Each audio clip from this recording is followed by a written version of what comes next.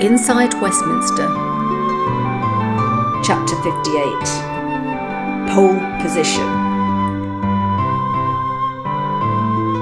For the first time since she'd bagged her man, Mandy Swinton Eagle was beginning to feel unnerved.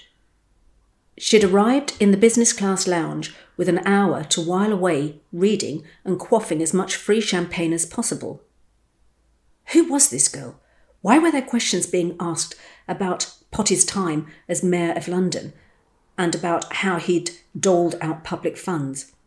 Why had this American bird been given UK development funds for a business which had been clearly based outside of UK?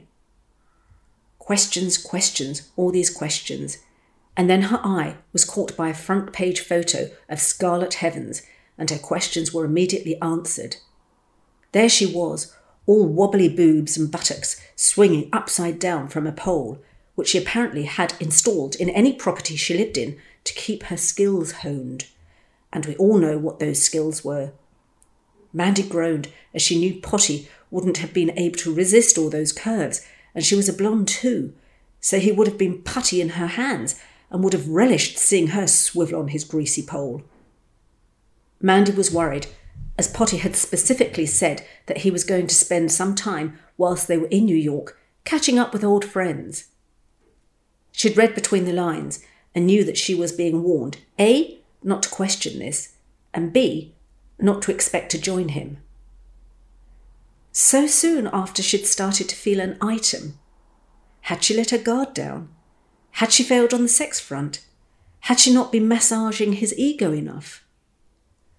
When she presented these questions to herself and brought herself to give an honest answer, she realised it was a resounding yes to all three.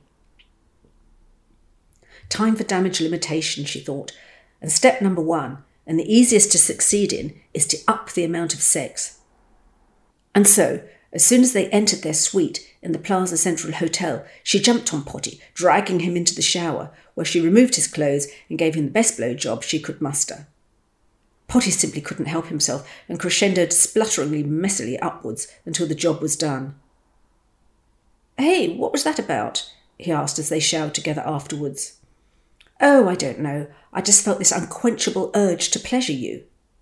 "Wow, well, any time," he replied, feeling that it was his birthday and Christmas all rolled into one. And so Operation Save Our Relationship was set in motion. Not that Potty was aware, and not that he'd have minded, as he enjoyed sex, and lots of it, anywhere, anytime, and frankly with anyone. Yes, Potty and Mandy really had morphed into one another, and really did deserve each other, just as Sophia had said.